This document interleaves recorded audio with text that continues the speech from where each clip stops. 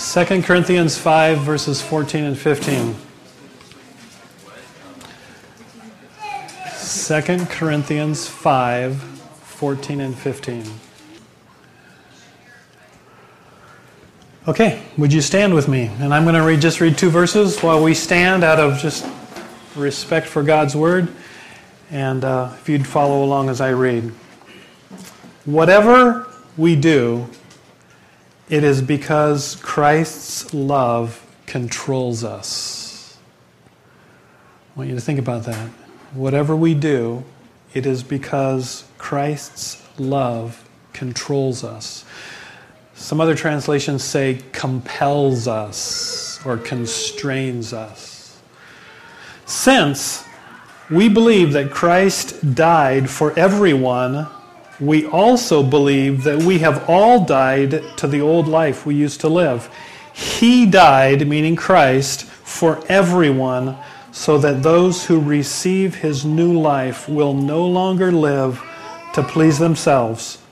Instead, they will live to please Christ, who died and was raised for them. Let's pray. Father, I pray that you would teach us this morning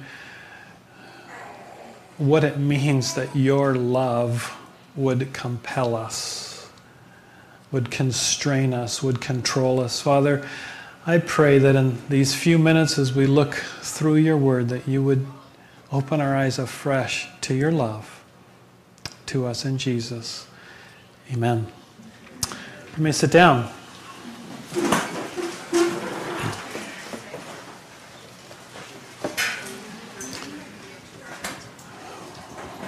I think my favorite description of being in love is in the movie Bambi. Twitter-pated. Isn't that a great description of being in love? Twitter-pated. But we are far too easily Twitter-pated. We far too easily are in love. So I'm going to make a kind of a confession here and expose my soul to you all for a few minutes. It was my senior year in college. I was about ready to graduate. And, so then you're out of college, and then what next? On to graduate school, and the chances of finding a girl, were kind of diminishing, once you leave the college campus and you enter the graduate world. So I had been dating a gal just a few times. And I decided that, probably needed to make some progress here because I was about ready to graduate. We were going to separate. And so I made up a plan with my roommates.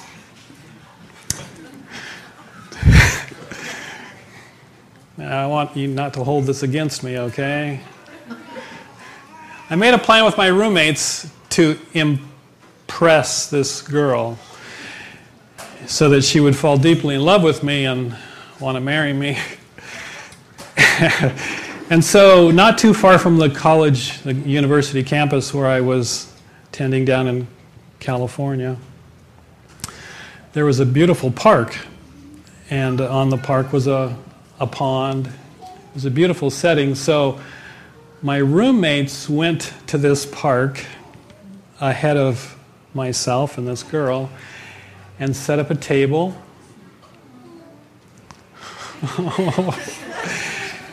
And two chairs with a tablecloth and candles and all that. This was nighttime. And then I took this girl for a walk in the park. Lo and behold, we happened upon this table with hors d'oeuvres on it. Probably sparkling cider. I went to a Christian university. And we said, oh, we might as well sit down. And so we sat down and enjoyed a wonderful time at this table served by one of my roommates who periodically would appear out of nowhere in a in a tuxedo to serve us.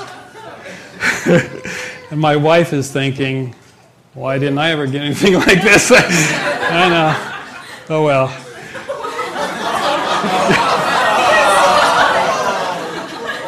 Actually, I did something similar upstairs in the coffee house one time for her.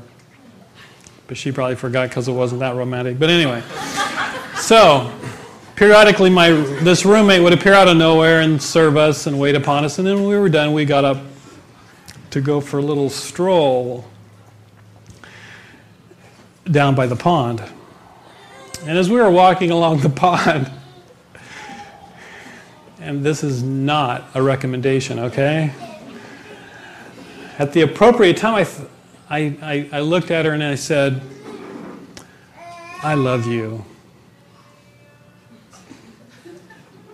After we had dated a few times and had a very romantic dinner by the pond, she was far more mature than I was and looked at me and said, boys are so silly.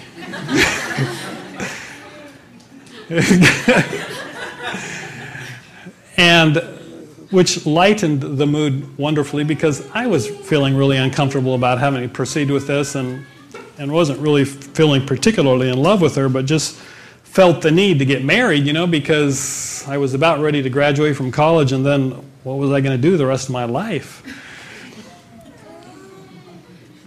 Was I in love? I wasn't in love at all. But had this, like I said, this compulsion, this compelling that somehow I had to be in love so I could get married so that I could enjoy the rest of my life.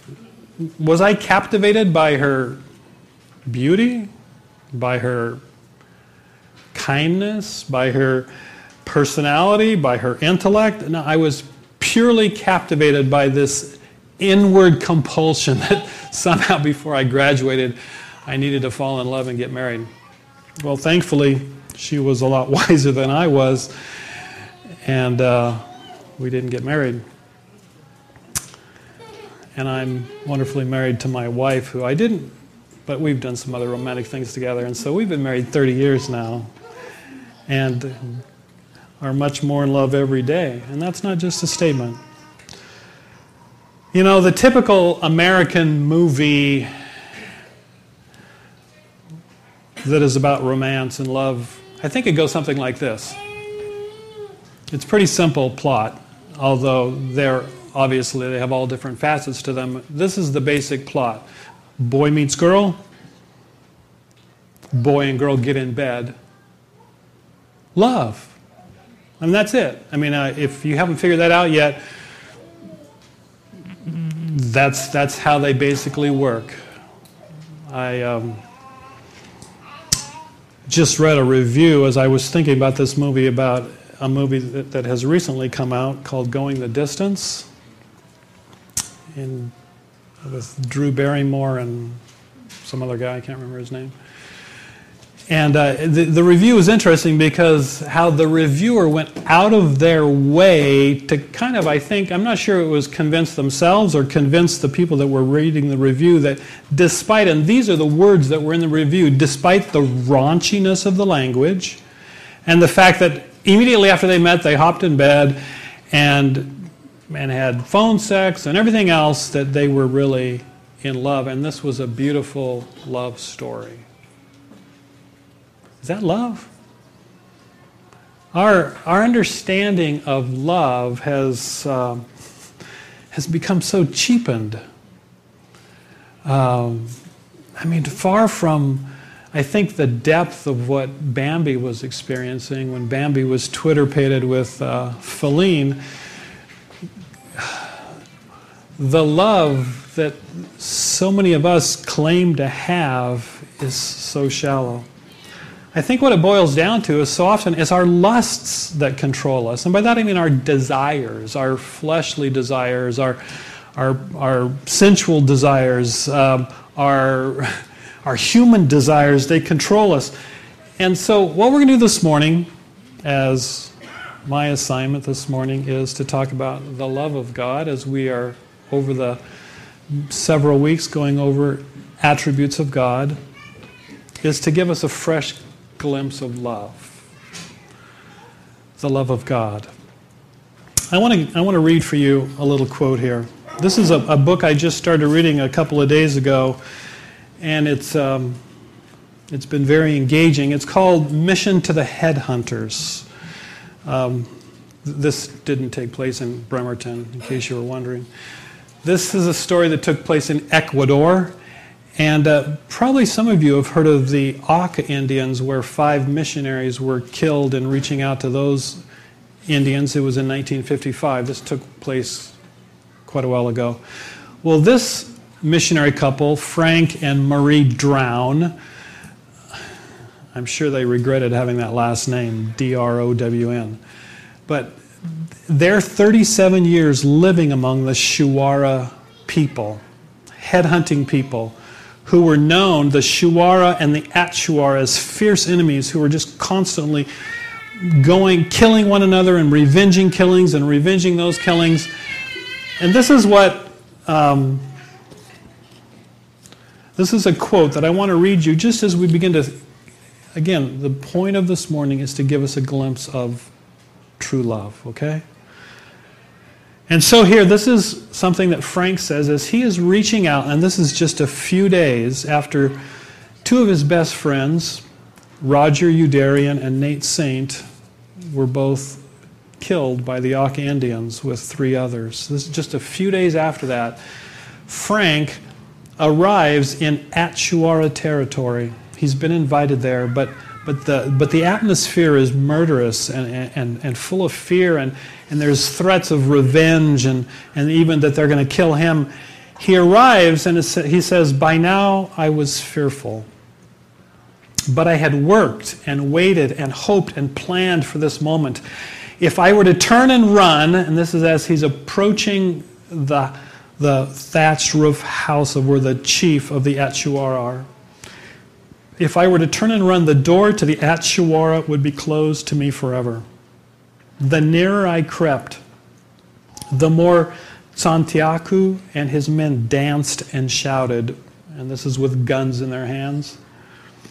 "My thoughts flashed back to the Curare River. The picture of those bodies of my friends lying in the sand came again into my mind.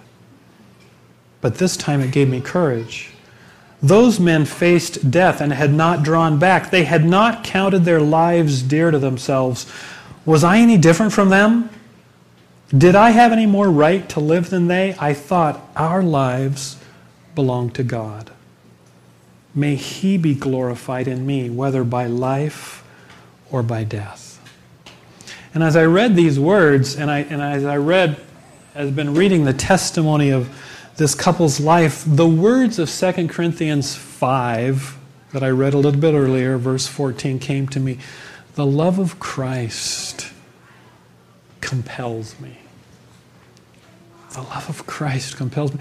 That's the love, what I would say, the real love of God that we need to get a glimpse of this morning is what I want to talk about. And this is how we're going to do it.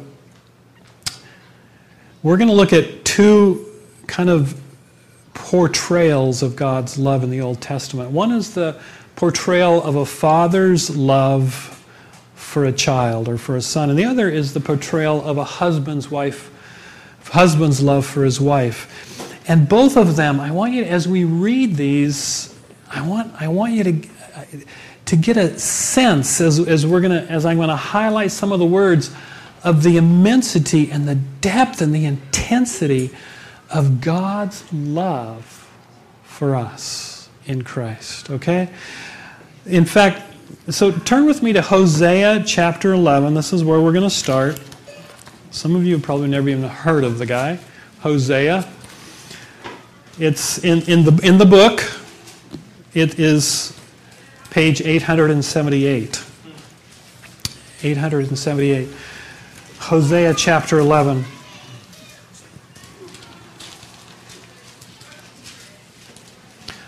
There's a phrase, and I'm just going to start by picking out a phrase that has just rummaged its way around in my heart all week as I've been pondering these verses I want you to start by looking at verse 8.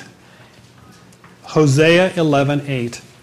Interesting enough, this whole book, Hosea, it was words given to Hosea, a prophet by God, to declare God's love for his people. And God does it in an interesting way because most of the book is devoted to God calling Hosea to marry a woman who is a prostitute, in order to reveal his people's unfaithfulness, and yet in the midst of their unfaithfulness, God's faithful love. And so he calls Hosea to marry the most unlikely gal, the most unfaithful gal, to demonstrate God's faithfulness, God's love. But let's start with Hosea 11, verse 8. I want you to get the emotion here. This is really important because so often I reduce my relationship to God way too often to just information. Like, okay, Jesus died on the cross, he rose from the dead. This is information I need to believe, but I want you to get the emotion here. If you don't get anything else this morning, I want you to get the depth and the intensity of God's love. Oh, how can I give you up, Israel? How can I let you go? How can I destroy you like Admah Zeboim? My heart is torn within me, and my compassion overflows. Isn't that amazing? That's God speaking to his unfaithful people. My heart is torn within me. Let's start at verse 1. God's love for us as a father. When Israel was a child, I loved him as a son. And I called my son out of Egypt. And this is referring back in history to the time when Israel was in Egypt and they were slaves for 400 years. And then God miraculously, through several plagues, brought them out, plundered Egypt, and formed them into a nation, brought them into the promised land, and called them his people. I loved him as a son, and I called my son out of Egypt. But the more I called to him, the more he rebelled. Offering sacrifices to the image of Baal and burning incense to idols, it was I who taught Israel how to walk, leading him along by the hand. But he doesn't know or even care that it was I who took care of him. I led Israel along with my ropes of kindness and love. I lifted the yoke of slavery from his neck, and I myself stooped to free him. Isn't that amazing?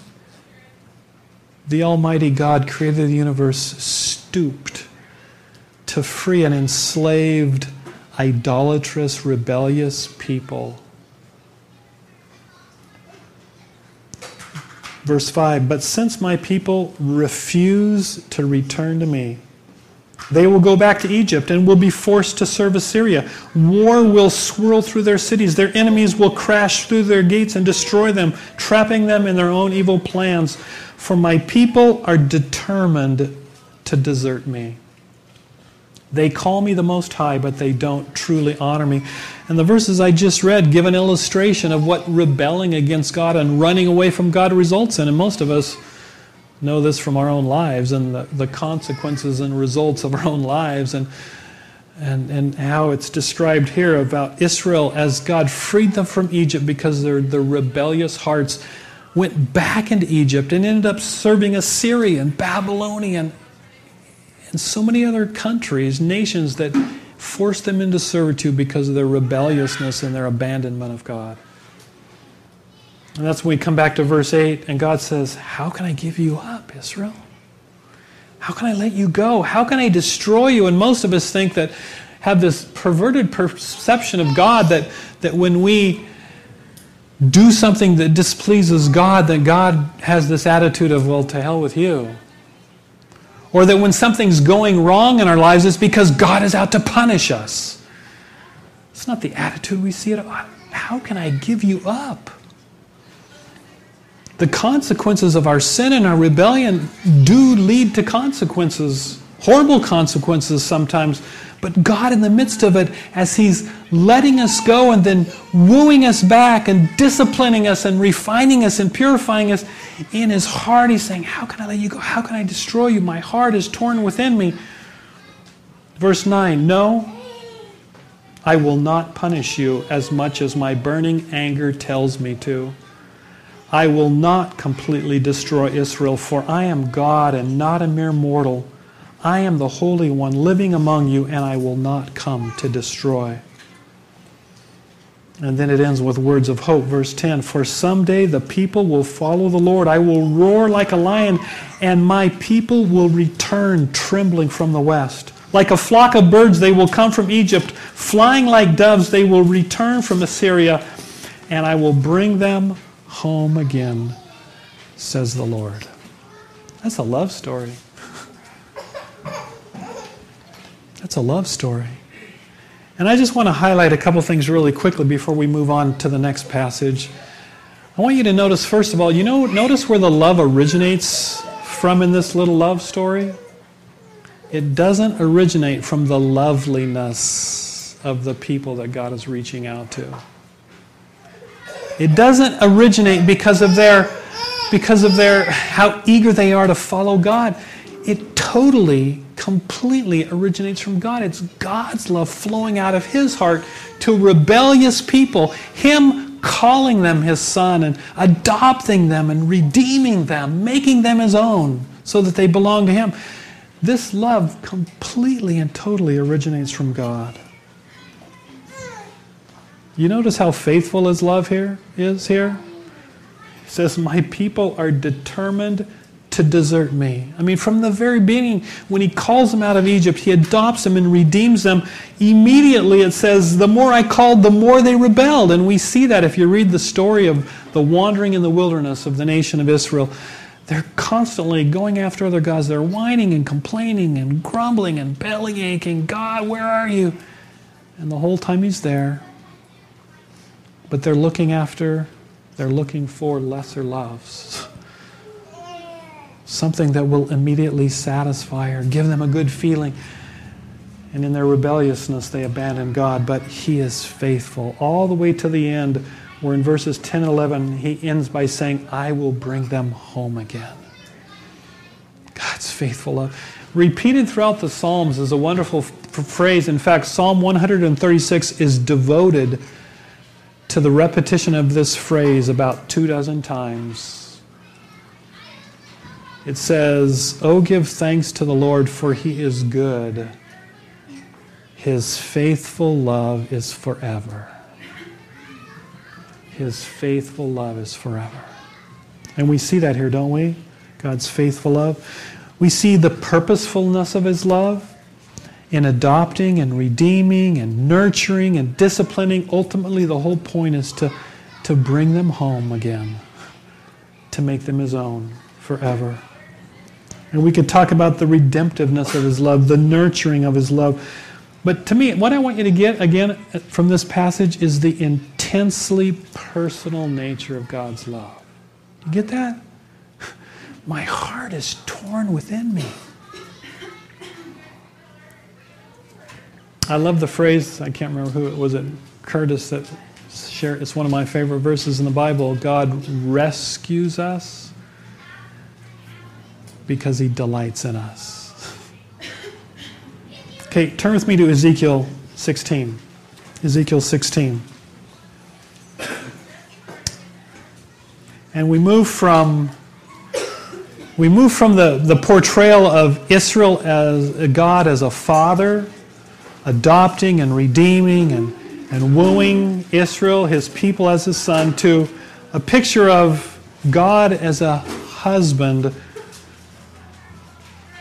bringing to Himself a wife. Ezekiel 16, verse 1.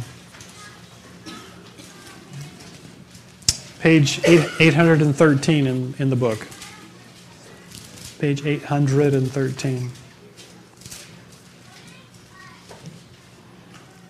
Now, some of this is kind of X-rated, so I'm just warning you, okay? Some of it's pretty frank as it talks about this relationship between God and His people. Another message came to me, Ezekiel, from the Lord. Son of man, confront Jerusalem with her loathsome sins. Give her this message from the sovereign Lord. You are nothing but a Canaanite. Your father was an Amorite and your mother a Hittite. When you were born, no one cared about you. Your umbilical cord was left uncut, and you were never washed, rubbed with salt, and dressed in warm clothing. No one had the slightest interest in you. No one pitied you or cared for you. On the day you were born, you were dumped in a field and left to die unwanted. That's the beginning of the story, the love story. The story of God reaching out and making a people his own. Was it because they were a people that were so amazing, so wonderful, so beautiful, so mighty, so numerous? You were dumped in a field and left to die unwanted. But, God carries on, verse 6, but I came by and I saw you there, helplessly kicking about in your own blood. As you lay there, I said, and this is God speaking, live. And I helped you to thrive like a plant in the field. You grew up and became a beautiful jewel. Your breasts became full and your hair grew, though you were still naked. And when I passed by and saw you again, you were old enough to be married. So I wrapped my cloak around you to cover your nakedness, and I declared my marriage vows. And I made a covenant with you, says the Lord, says the sovereign Lord, and you became mine. That's a love story. A love story of the creator God of the universe reaching out to some people that were nobodies, dumped in a field and left to die. No one cared about them, kicking about in their own blood, and God says, live. And they live. And he makes them, it's the picture of a husband and wife, makes them beautiful, clothes her, and declares his love and marries her. Makes a covenant with them. Verse 9, then I bathed you, and I washed off your blood, and I rubbed fragrant oils into your skin. I gave you expensive clothing of linen and silk, beautifully embroidered, and sandals made of fine leather. I gave you lovely jewelry, bracelets and beautiful necklaces, a ring for your nose and earrings for your ears, and a lovely crown for your head, and so you were made beautiful with gold and silver. Your clothes were made of fine linen, and you were beautifully embroidered. You ate the finest foods, fine flour, honey, olive oil, and became more beautiful than ever. You looked like a queen, and so you were. And your fame soon spread throughout the world on account of your beauty, because the splendor I bestowed on you perfected your beauty, says the sovereign Lord. And so God made them to be a people that were renowned throughout the whole world. His people belonging to him. But, verse 15, but you thought you could get along without me. So you trusted instead in your fame and beauty as if you had accomplished them yourselves. You gave yourself as a prostitute to every man who came along. Your beauty was theirs for the asking. You used the lovely things I gave you to make shrines for idols where you carried out your acts of prostitution. Unbelievable. How could such a thing ever happen? You took the very jewels and gold and silver ornaments I had given you and made statues of men and worshiped them, which is adultery against me. You used the beautifully embroidered clothes I gave you to cover your idols. Then you used my oil and incense to worship them. Imagine it. You set before them as a lovely sacrifice the fine flour and oil and honey I had given you, says the sovereign Lord. And he goes on to describe how then they took their kids and they offered their kids, their children, their sons and their daughters to these idols as sacrifices.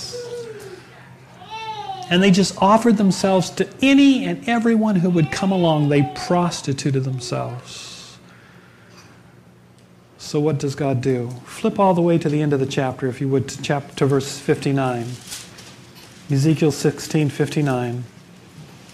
Because by this point, human love, normal love would say, I'm done with you. And we know that love, don't we? In the United States of America, such a shallow, cheap love where we give up on each other so quickly. In fact, it's called so often just irreconcilable differences is what's enough to end a covenant relationship. Verse 59, this is what the sovereign Lord says. I will give you what you deserve, for you have taken your solemn vows, your marriage vows lightly by breaking your covenant.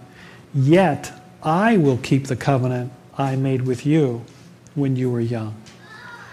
And I will establish an everlasting covenant with you.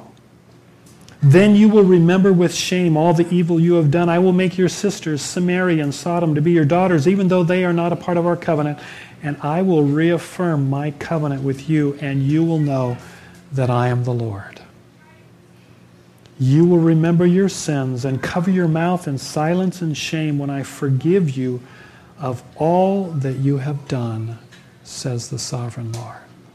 That's love. That's love. That's real love. A love that adopts, that reaches out to someone who is unlovely, makes them their very own, redeems them, rescues them, nurtures them, purifies them, perfects them, makes them beautiful. That's what it talks about in Ephesians 5 when it talks about biblical marriage. I mean, that's the point of a husband, is that their wife, as a result of his love for her, she will become the most beautiful, amazing person, not just outwardly, but inwardly that she could be because of his love for her. That's God's love. A love that will let us go, experience the consequences of our rebellion, will discipline, but will draw us back, will woo us back to become beautiful in his sight. That's real love. If you turn to one more verse as we kind of come to an end here, the end of the New Testament, 1 John chapter 4. As we get a culminating description of God's love. 1 John 4, page 1239 in this Bible. 1 John 4, verses 9 and 10.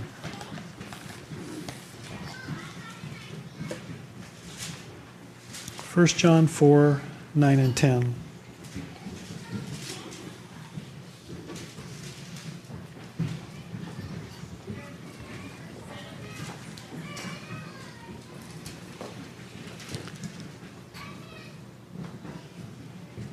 God showed how much He loved us by sending His only Son into the world so that we might have eternal life through Him.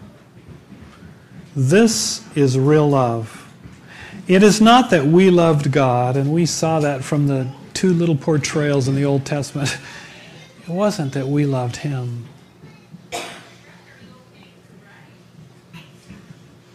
But that He loved us and sent His Son as a sacrifice to take away our sins. That's love. And that's the culmination of the story that starts in the Old Testament with God in His love reaching out to Israel to make them a people and to draw them to them Himself, but in their rebelliousness looking everywhere else for lovers, but to the one who really loved. The end of the story is that through that nation came the most beautiful demonstration of God's love, and that was the promised Messiah, Jesus, who came through the nation of Israel to show us real love. Not that we love God, but that He loved us and sent His Son, gave His Son as a sacrifice to take away our sins. Do you know that love this morning? The most famous verse in the Bible probably is John 3:16, right?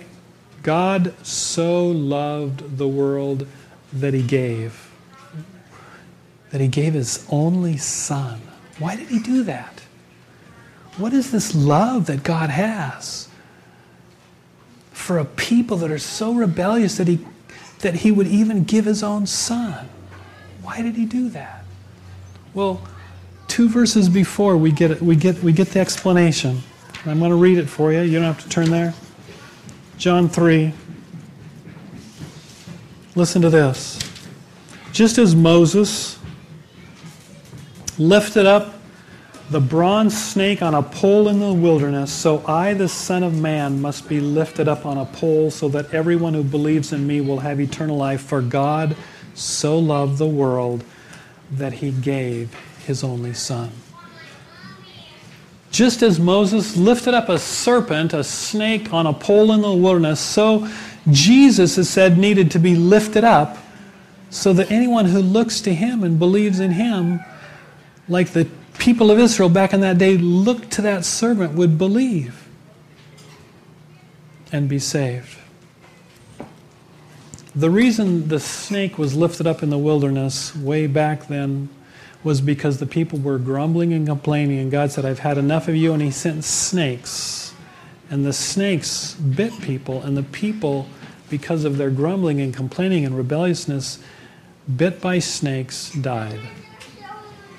And Moses cried out to the Lord and said, what do we do? And God says, put one of those snakes, but make a snake out of bronze and put it on the pole so that if somebody looks to the snake that's on the pole, they'll live. Isn't that interesting? The very thing that was biting them and killing them, if they would look at it, they would live. And so Jesus said, in the same way that snake was put on the pole, so I must be lifted up on a pole, a cross, so that anyone who looks to me will live. Isn't that an interesting parallel? It shows us the depths of God's love. Because Jesus came and was sinless. He was the Son of God. He was God himself who came to earth to rescue us and redeem us and make us his own after we'd rebelled against him. And there he hangs on the cross like the snake. A picture of what's killing us, because as he hung there bearing our sin, what's killing us, what's separating us from God and sending us to an eternity away from God. He hung there as sin for us, so that looking to him, hanging there as sin for us, the love of God manifested in its completeness in Christ, we would look and be saved as we believe that he was hanging there as sin for us. That's real love. Not that we love God and we can't love, but that he loved us and sent his only Son to hang as sin for us on the cross, so that believing that he was hanging there as our sin offering, we could be saved. We could be and know his love. Amazing love, there's a little chorus that we sing. How can it be that you, my God, would die for me? That's love. That my God would die for me. So I want to end by asking 2 questions. The first one, and I'm speaking as I ask this question to those of you that claim to belong to Jesus. You would consider yourself a child of God. Going back to 2 Corinthians 5, the question is, what love is it that compels you? Is it the love of Christ? Does the love of Christ compel you? Are your eyes so fixated and so captive, so Twitter-pated by Jesus, that love, the love of God himself dying on the cross, that you could belong to him, be his own, be his heir, be beautiful for eternity? Does that love captivate you? Or are we so much like the description of the people of Israel in Hosea and Ezekiel, where as he loves us, we just keep rebelling. We just keep running after other loves. Is that where you are this morning? Are you just running after other loves? Other things to captivate your desires? Do you see his love? I just ask you this morning to fix your eyes afresh on Jesus. To be captivated by the love of the greatest lover who's ever loved. Became sin for you so that you could be free. Belong to him. What love is it that compels you? I think so many of us, we're compelled by a love for comfort. A love for people to think good of us. Good reputation. There's so many loves that I ask you afresh to look at the love of Jesus and be captivated by his love. The second question is, just to those of you that are here this morning, and maybe this is the first time you've heard this information, or maybe you've heard it, but it's like, has never impressed you. I want to ask you this morning, don't you want this love?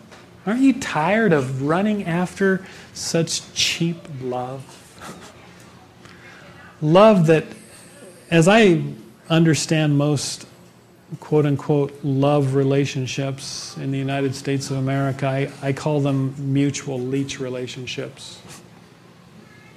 Just two lonely, hurting people looking to leech love from one another until you suck each other dry, and then you go on and look for somebody else to leech some love from. Isn't that a pretty good description of love?